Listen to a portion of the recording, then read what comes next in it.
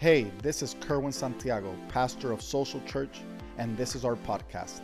I wanted to thank you for joining us today, and I pray that this message blesses you and helps you grow in your faith to become more like Jesus.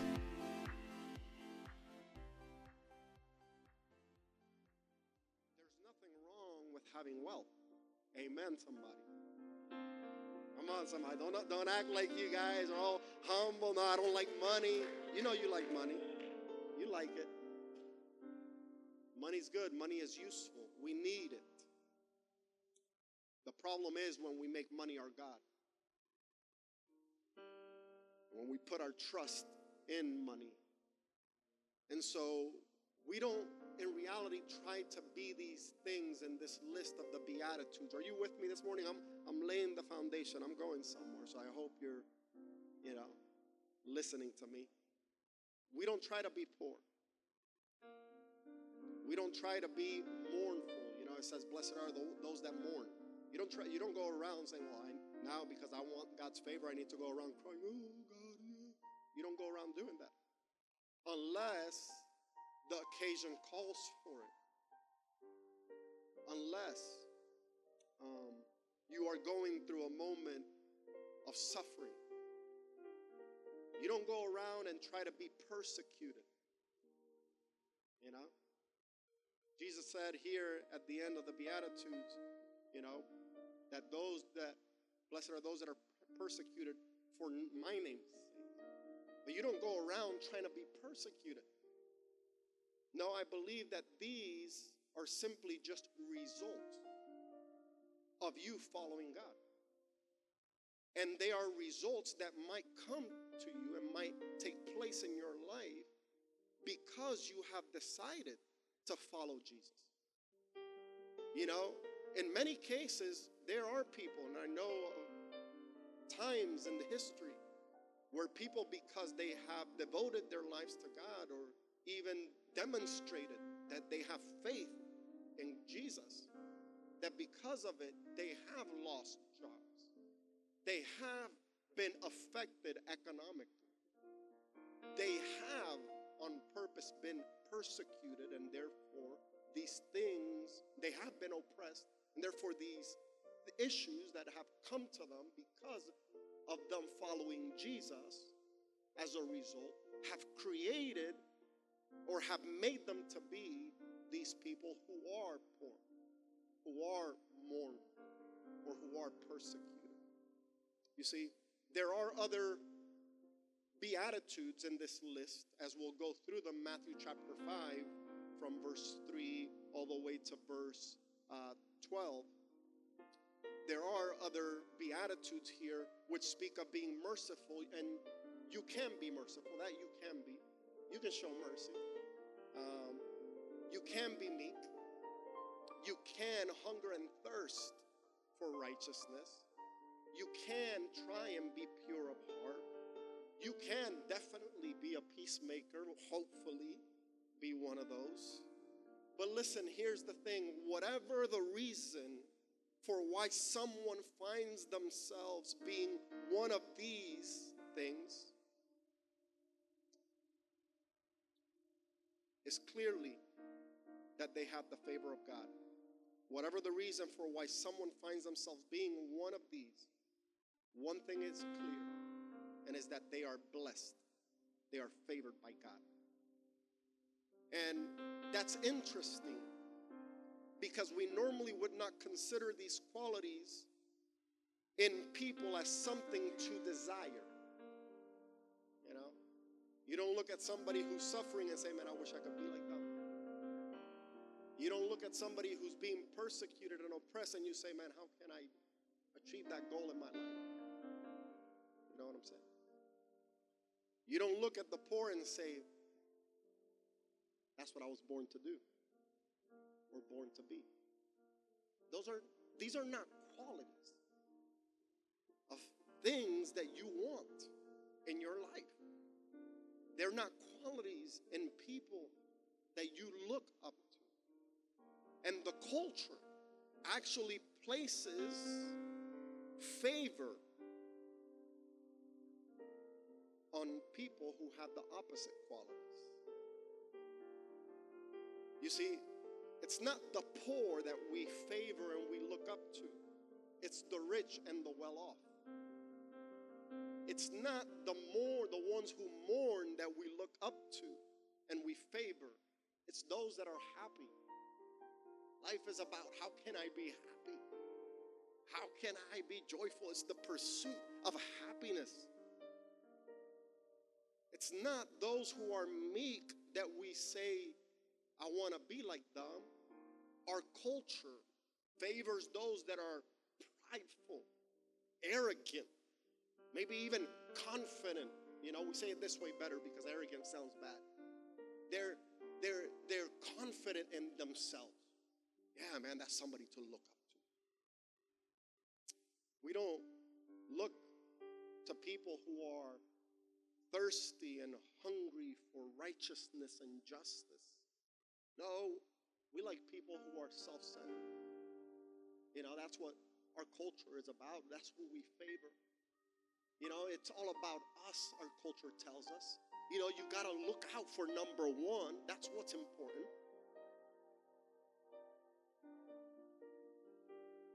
It's not the pure in heart that we look up to. It's those that by appearances, you know, by impressions, they make themselves out to be something that maybe they're not. You know, it's all about first impressions, is it not, in our culture? It's about your appearance, what you show off. You know, it doesn't matter how you're feeling. You know, we even say in church sometimes, you know, when you come to church, you know, it doesn't matter how you're feeling. It doesn't matter what you've been through. It doesn't, just praise the Lord. And because it's all about appearances, you know. Even if you're doing bad, you know, we have this saying, fake it till you make it.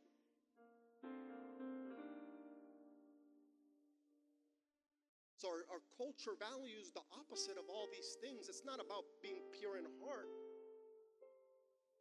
It's not about being righteous and loving justice and looking out for others. It's about being ruthless, you know. It's about getting to the top. It's about climbing that ladder, no matter the cost, no matter who you have to run over, no matter who you have to betray. I don't know if I'm talking to anybody this morning. You know, our culture values the opposite. So when we read this list of these people that are favored by God, these people that are part of God's kingdom, sometimes we question, man, am I even that?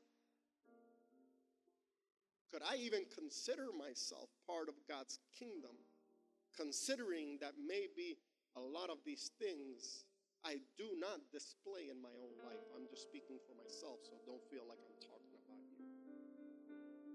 But the question becomes with the first beatitude, and today is my second part on the poor in spirit. Who are the poor in spirit? And the poor in spirit are those who are economically needy and are spiritually dependent. They're economically needy and they are spiritually dependent. In other words, despite their lack of resources, listen to me, despite their lack of resources, despite their lack of money, despite their lack of possessions and religiosity, they recognize their need for God and they trust God. They don't have riches to trust in. They don't have religious works that they can depend on to ease their consciousness. I told you last week, you know, that we can become rich in spirit. We can become rich spiritually by doing good works. I'm saying that that's what we believe. I'm not saying that that's the truth. And so we go about our lives thinking, man, if if I did something wrong, the way for me to ease my conscience and feel better before God and feel like I have God's favor is to pray. If I pray on my knees, man, I scrape those knees, or, I get up and I'm limping, I feel good. Man, I paid a price. If I gave some money in the offering bucket and it kind of hurt me, man, that was tough to give. That was a sacrifice. Yeah. I did something where I feel like through that spiritual work, I gained some spiritual value. And through it, I gained access to God's favor and His kingdom. And so we don't realize it, but sometimes our spiritual works, we use them to try and ease our conscience and feel good about our position before God. And that's exactly what Jesus was coming against. With this list, He's saying, starting with the poor in spirit, theirs is the kingdom of God. In other words, there is nothing that you can do. Doesn't matter how much you pray, how far you crawl on your knees. It does not matter how much offerings you give. Those things can never gain salvation for you.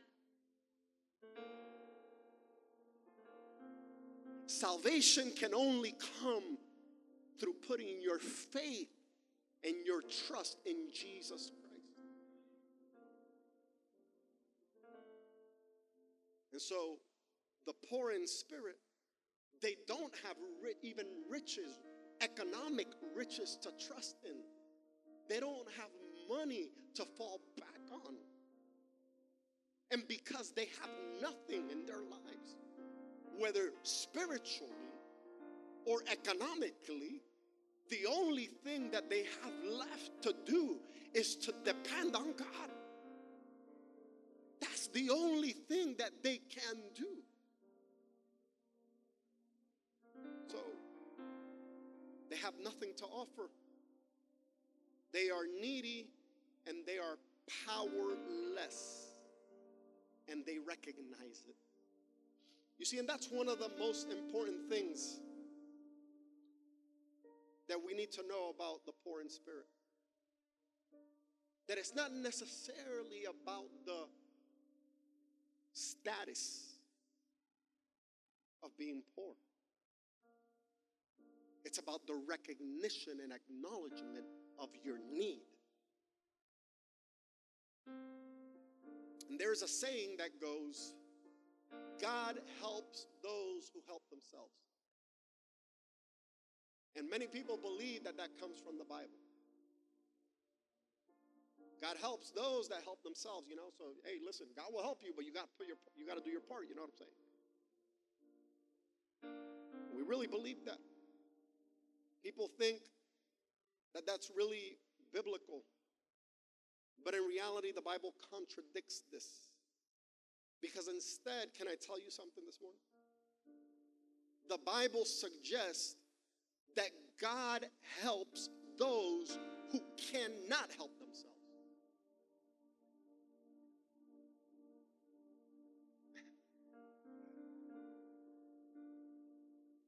That's who God helps. I don't know if I'm talking to anybody here this morning. I know I'm mellow this morning.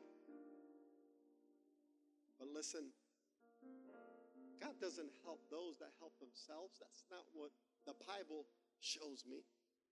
The Bible shows me that God, in reality, is for those and helps those that can't help themselves.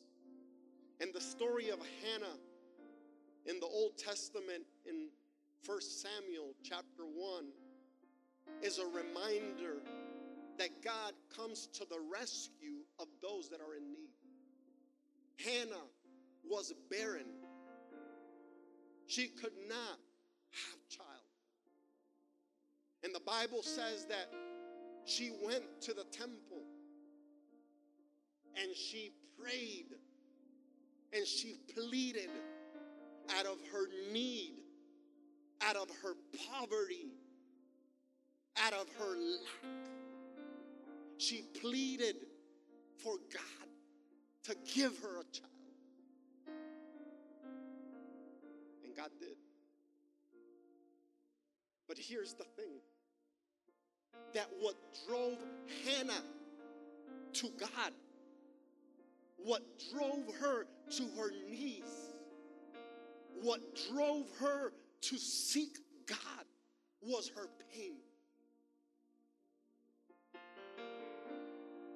Her pain drove her to the house of the Lord. It was her need. So people have recognized, as they have read the Bible, that God, your God and my God, and I hope that you can say amen after I say this, He appears to be partial toward the poor and needy. He, your God and my God, has a big heart for the poor. Let me say it this way. Your God and my God loves the poor and needy. The ones that we look at like this and we keep at a distance. Our God is close to. Now, I'm not saying that God doesn't love all people, and even the rich, for He does. But throughout Scripture, we see that God takes a special interest in the weak, in the downtrodden, and in the vulnerable. The one that gave birth to the Savior was a young, humble, poor woman. Jesus was born in a manger, in a cave.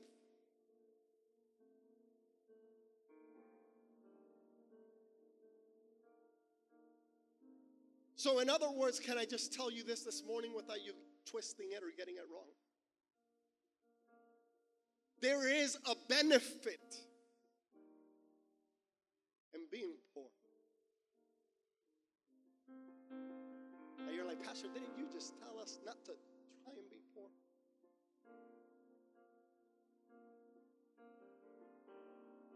The benefit in being poor is that it can lead a person to depend on God in a way that someone who has plenty will never depend on God.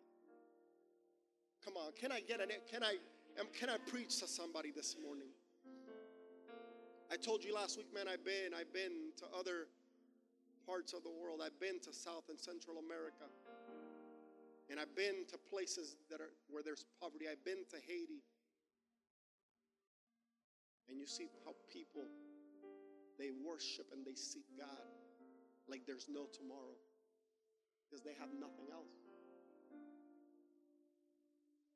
Now, I'm not telling you to be poor.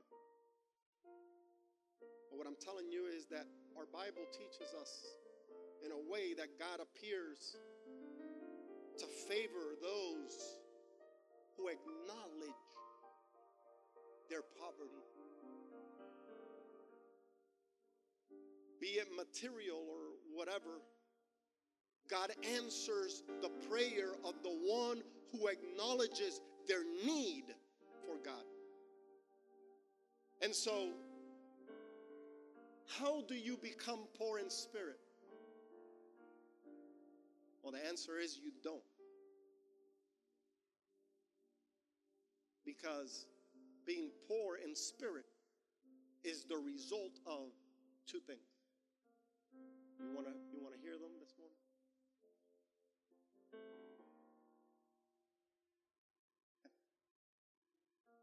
Number one, it's the result of acknowledging your need for God. Just simple as that. You see, it's not about the status of being poor. It's not about the haves and the have-nots. It's about acknowledging. The acknowledgement of your need is the important thing. And sometimes it's hard for us to admit, to concede, to even confess that we can't save ourselves with our work. Because it's what we try to do.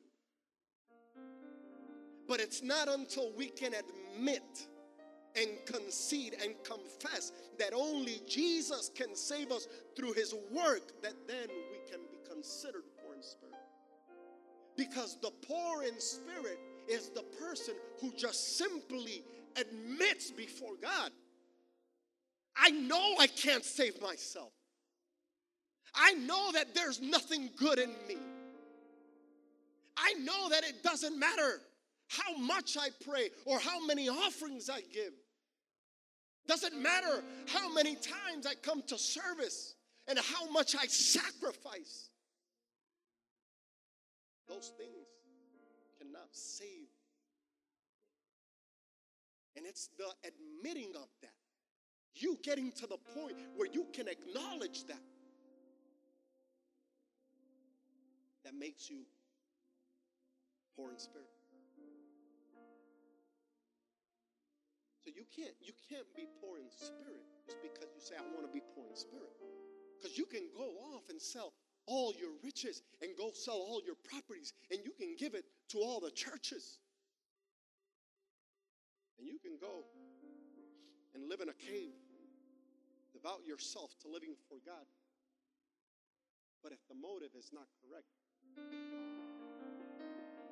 it's not going to get you anywhere. In fact, look, can I tell you this? That's not going to bring God's favor on your life. Pastor, how can you say that? Oh my God, that is such a huge thing. Because the only thing clearly that the Bible says that can save us from our sins and can make us be part of the kingdom of God is understanding that fact. That it doesn't matter what I do. It doesn't matter. No work spiritually can help me gain God's favor. Nothing. So can I tell you something this morning? Give up and stop trying to do it on your own. Stop trying to do it by your own works. Admit it. Fess up. Admit it. That you can't do it. Come to God. Not by saying, God, well, at least I'm not as bad as, the other person, God. And God, what I've done for you, God, all the things I've sacrificed, Lord. We come to God thinking that we can gain and manipulate his favor our way because of the things that we do. When in reality, the only thing that could help us gain God's favor is when we come to God. And instead of saying, God, you know what I've done for you. God, you know my heart. Please do this for me because you know what I've done. Instead of doing that we say, God, I come before you. I have nothing to bring. I recognize that my works are as filthy rags before you. That it doesn't matter how much I serve. It doesn't matter how much I give. That I cannot gain your favor by that or even salvation. The only way I can do it is by admitting today that there is nothing good in me, that I cannot save myself and I can't use anything or depend on anything to receive that salvation. But the only thing I can do is put my trust and my faith in Jesus Christ and in what he did. And understand that because of what he did, I can receive that in my life. And I can declare I am saved. And I am favored, not because I am good, but because he was perfect.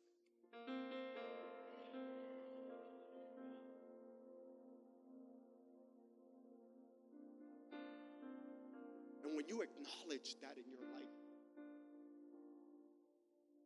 can say about you, you are poor in spirit. You are poor in spirit.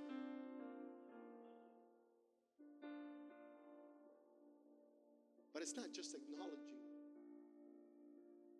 your need for God. It's trusting and putting your confidence in Him. It's believing, listen to me, that God will act in a right and proper and effective way in your life. Can I say it this way?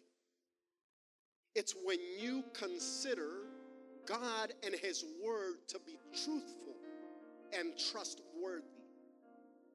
In other words, you say, I believe His promises are truthful and trustworthy. God does not lie. To trust God is to put stock in His promises. For you to believe that God is truthful in all He says. For you to believe that He is trustworthy. And when you put your trust in God and in His Word in that way, then you can be faithful to God in the midst of oppression, and in the midst of need, and in the midst of lack. And then you can be considered poor in spirit. Because those who are poor in spirit, they believe God is truthful and His promises are amen. Yes, certain. He will fulfill them. He does not lie. What He said, He will accomplish. I believe His word.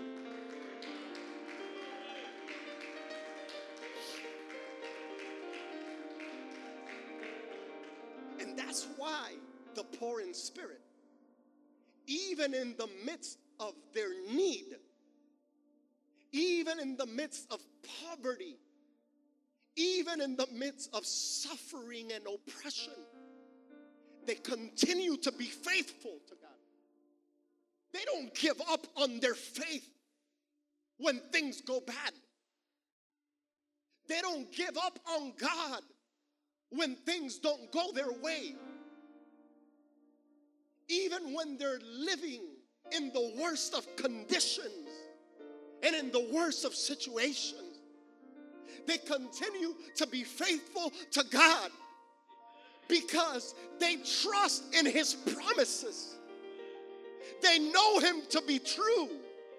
And they know that even if right now things are not right, God will in one day bring restoration and fulfill His word and His promises to them.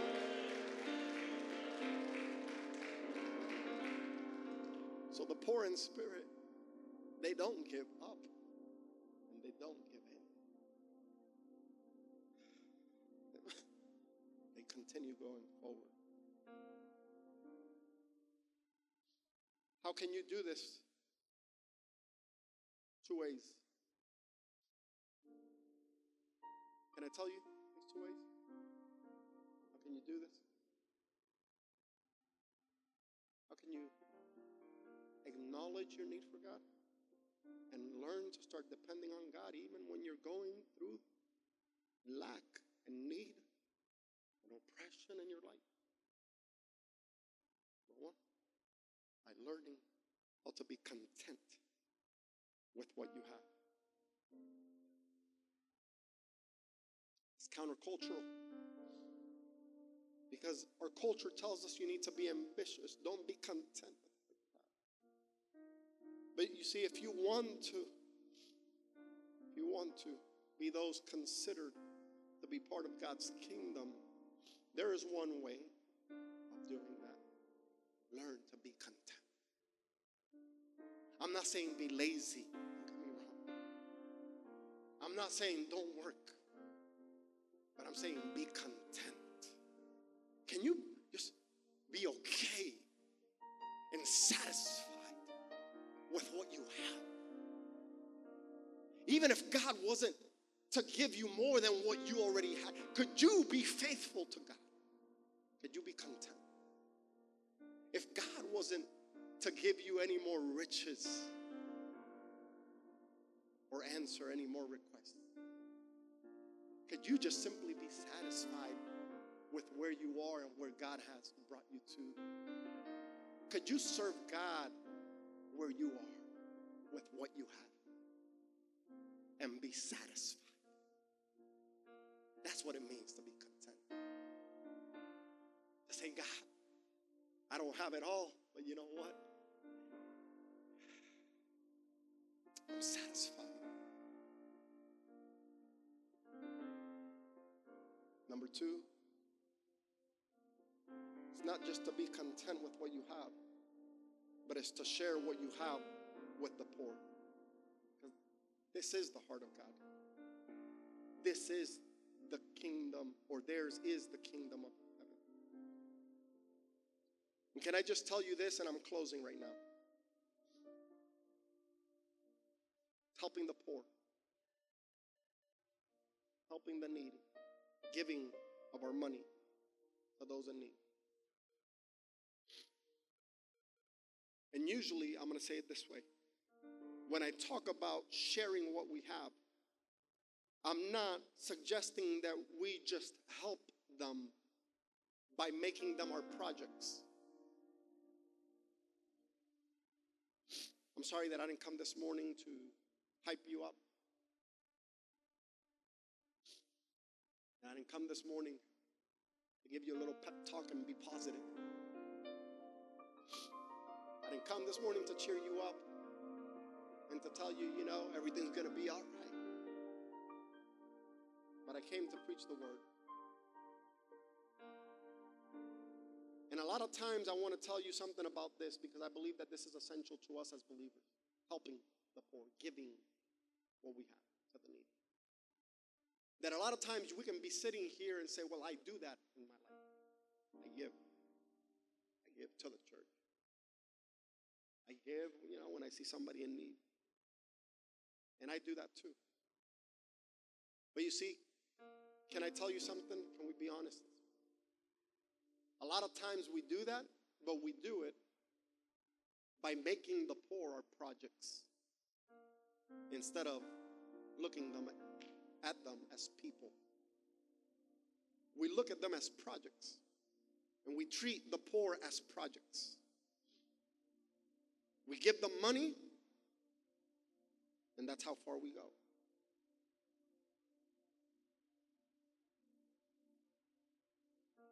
We feed them, but that's how far we go. But Matthew 5, verse 3, Jesus is saying, blessed are the poor in spirit, for theirs is the kingdom of heaven. In other words, they are part of the church, or they should be part of the church. Our problem is that when we see the poor, we just see them as projects to do, but not as people to include. And I don't know if you're getting what I'm saying right now, but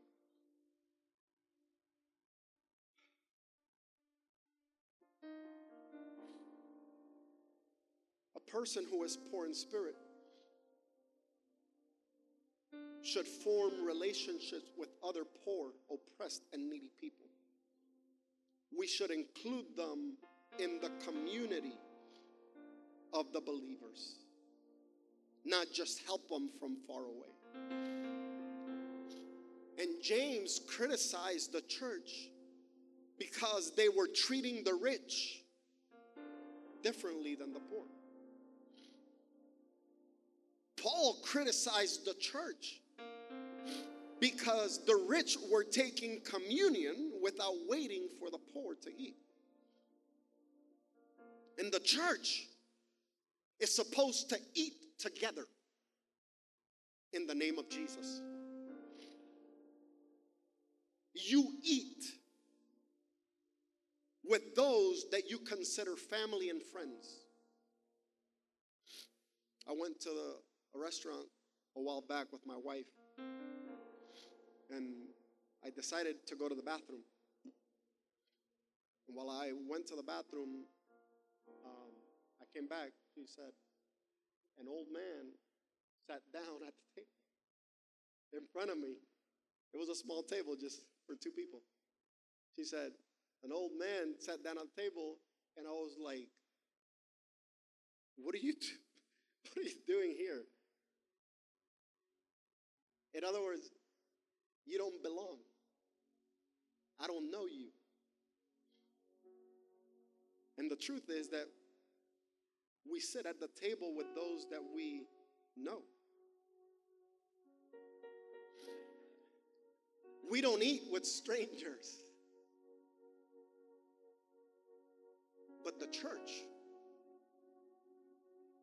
is different.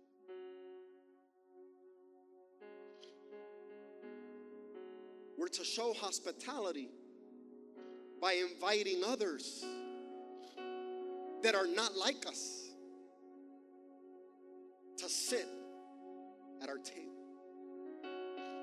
As Christians, I'm convinced that we need to recuperate the art of hospitality.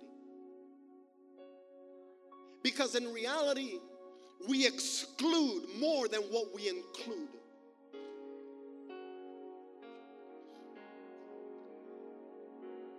We are closed up to receiving new guests at our table of fellowship, of worship, and of life.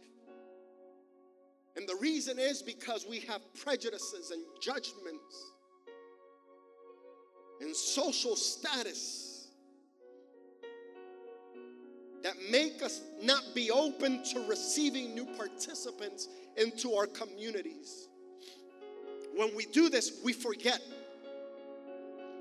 that we were once, before we came to Christ, we forget that we were also poor in spirit. And Paul reminded the church in Corinthians. He said, don't you remember when you came to Christ? Many of you were not of noble birth. You did not come from a place of high standing.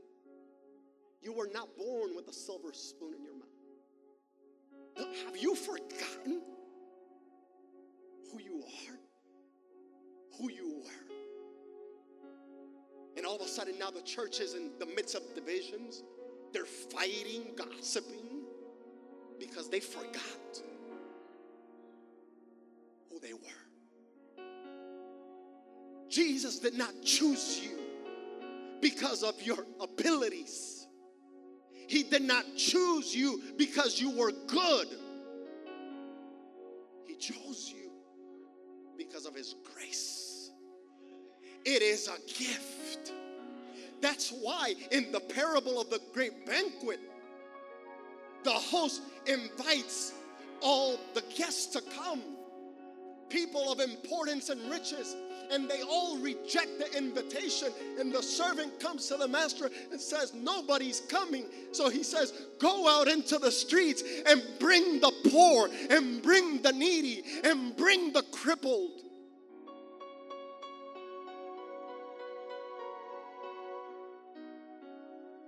And the crippled and the poor and the needy are the ones that come and sit at the table of the Lord.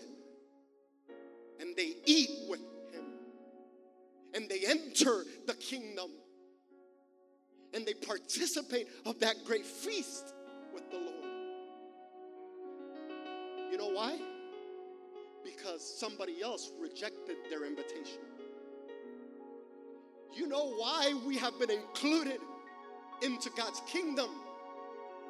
Because somebody else said no to Him. So when I come to Jesus and I sit at His table and I worship in church and I sing And when I serve, or when I give to Him, or when I'm within the community of the believers, I have to always remind myself, I don't deserve to be here. I'm only here by His grace and His favor. It's because He has been good. And if I'm here by grace, then maybe I should also let others sit with me at the table.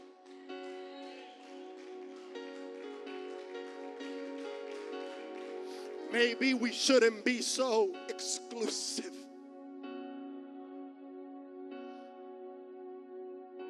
And so with that, I want us to take communion this morning. Stand to your feet. I know we don't have much time.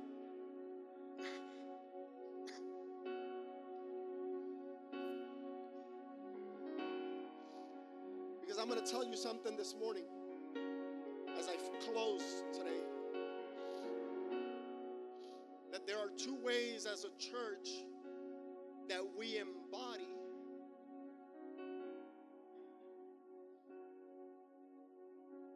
the presence of Jesus here on earth.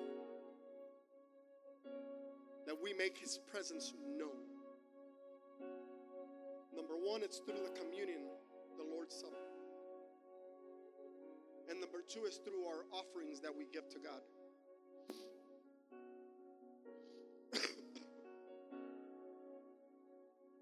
And so Paul, in 1 Corinthians chapter 11, verse 23 said, "For I received from the Lord what I also passed on to you, that the Lord Jesus, on the night that He was betrayed, He took bread, and when He had given thanks, He broke it and said, 'This is my body, which is for you. Do this in remembrance of me.' In the same way, after supper, He took the cup, saying, 'This cup is the new covenant in my blood. Do this whenever you drink it in remembrance of me.'" Now listen, before you do it, I just want to say something.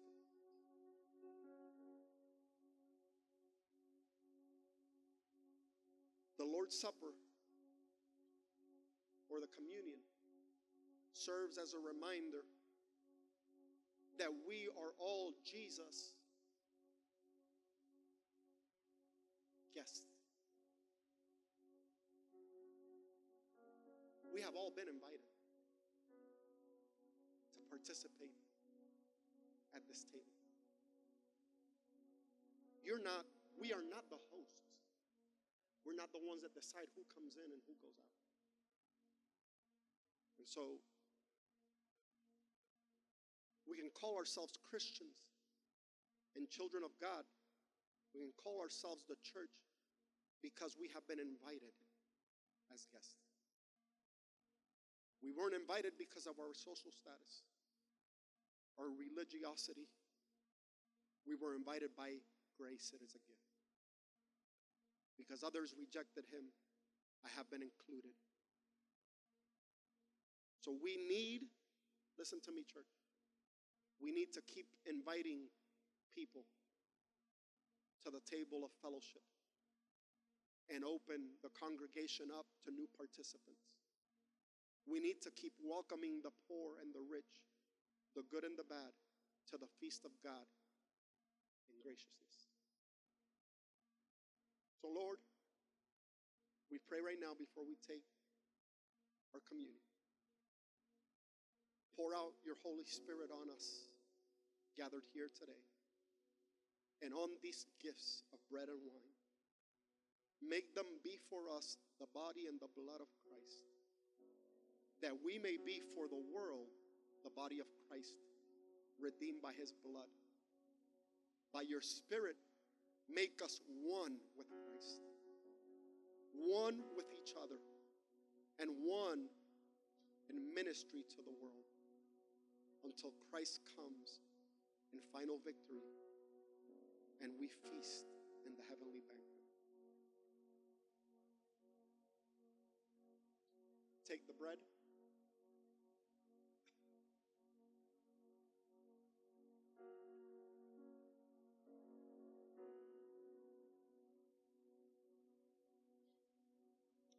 Jesus said, "This is my body, which is for you. Do this in remembrance of me." You may now eat the bread.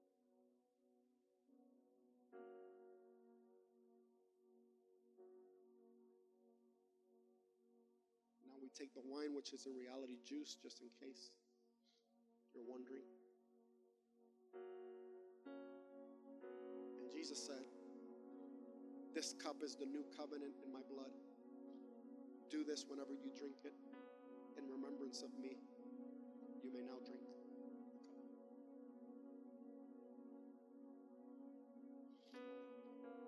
And now, because we are guests at his table, we are here by his grace, I want you to do something. The presence of Christ, listen, the presence of Christ is made known to us. It becomes real amongst us, and it brings unity. We become the body of Christ. So I want you to turn to somebody and hug them and tell them, I thank God that you're here. I thank God for your life. We are one family. We are one church. We are the body of Christ. Can you tell them, I love you in the Lord? Tell them, I love you in the Lord. Brother and sister, I love you in the Lord.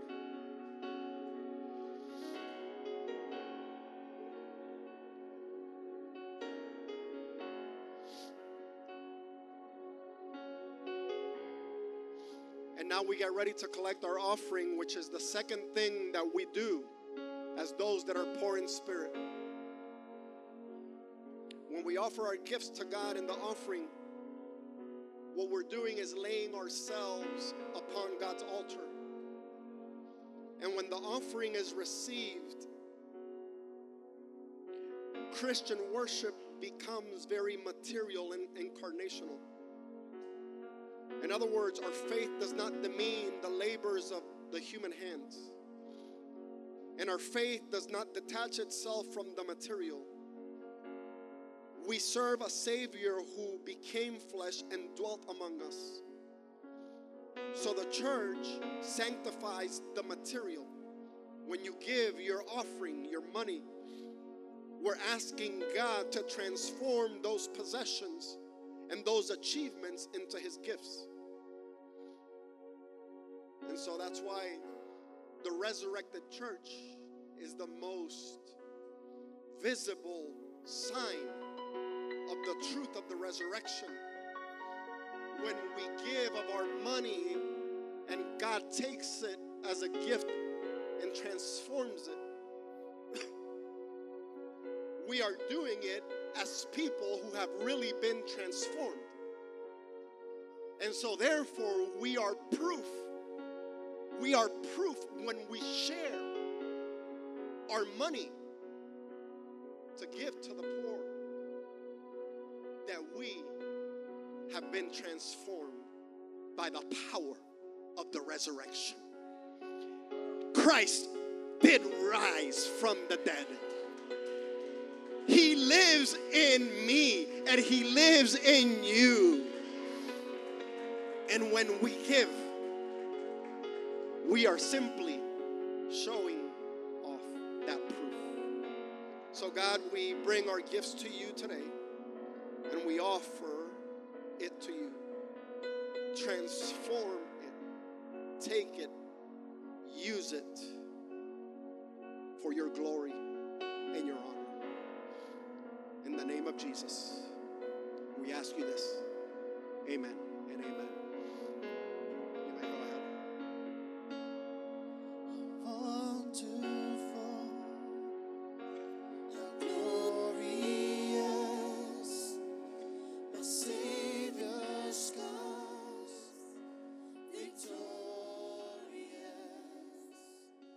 my chains are gone, my debt is paid, from death to